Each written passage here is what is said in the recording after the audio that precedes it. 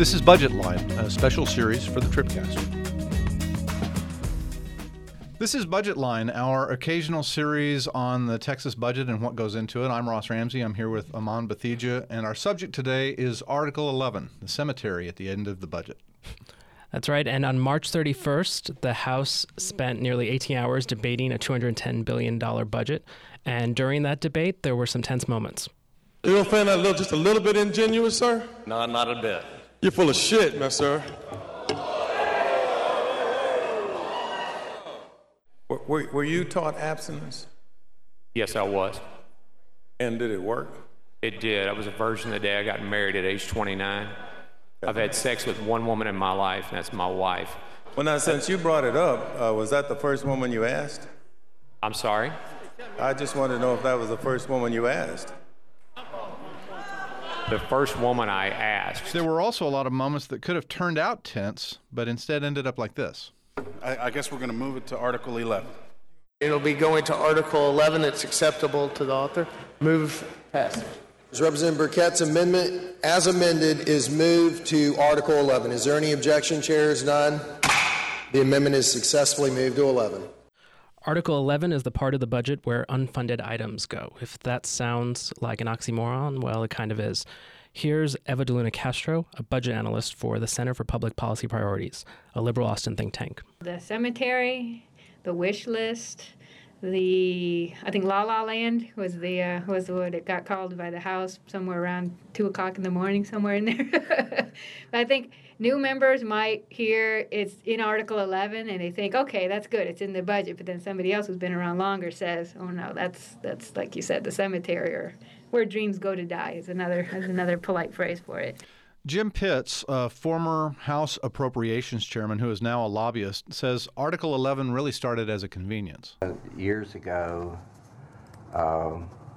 when I first got involved in the budget, it was kind of a deal that we were taking, now this is before I was chair, we were taking a lot of amendments on the floor of the House. Number one, so it wouldn't last as long, and number two, to give a member hope that, this could be discussed. And everybody knew it's Article 11, so don't get too excited, but you can at least say you tried and got this amendment on the budget, which it was on the budget. For all the talk of Article 11 as a wish list, it's actually more than that. It's an official register of the state's unfunded needs. And as DeLuna Castro argues, that is something that this year in particular is worth examining.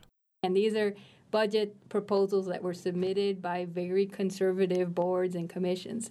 At this point, everybody in charge of a Texas state agency and a budget request was appointed by Governor Perry. There's going to be almost $5 billion in tax cuts considered. So we actually do have enough money to take care of at least a half of these wish lists, but that's not the priority of the legislature.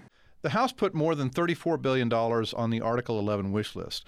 There's nearly $13 billion in projects on the Senate's wish list. The projects are everything from hiring new staff and employee pay raises to funding water projects and residency slots at medical schools.